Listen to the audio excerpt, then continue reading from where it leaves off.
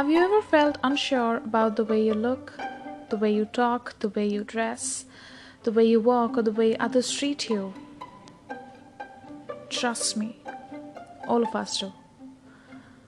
Some of the other time, all of us feel insecure about ourselves. We constantly live under the fear of having failed relationships, of losing our best friend to someone else, of failing in the exam next week, of not looking the best in that fancy party, of not getting appreciated, of not getting mentioned, and whatnot. But you know what? These are the things we need to fight against. Our insecurities. Because you, and only you, have the power to create the life you desire.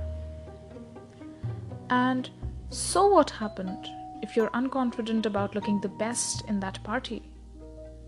Just know that even if you don't, there could never be someone who could look like you.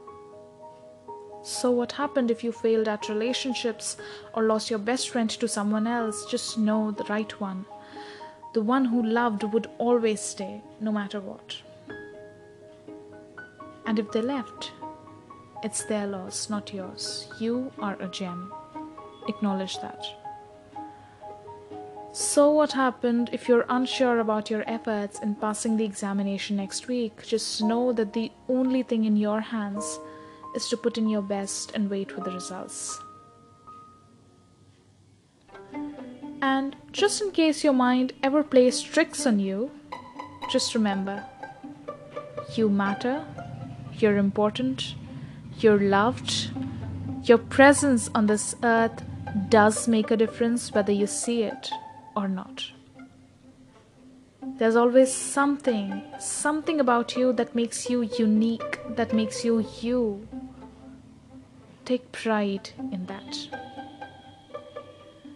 Not all stones are rubies, but every ruby was once a stone until it was discovered.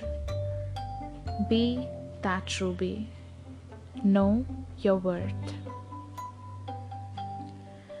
I am Akshata Singh and you're listening to Words and Beyond, a series dedicated to talk about things with a different perspective. If you'd like to hear more, add this podcast to your favorites and be sure to visit here on the first and the last Tuesday of every month. Till then, stay tuned.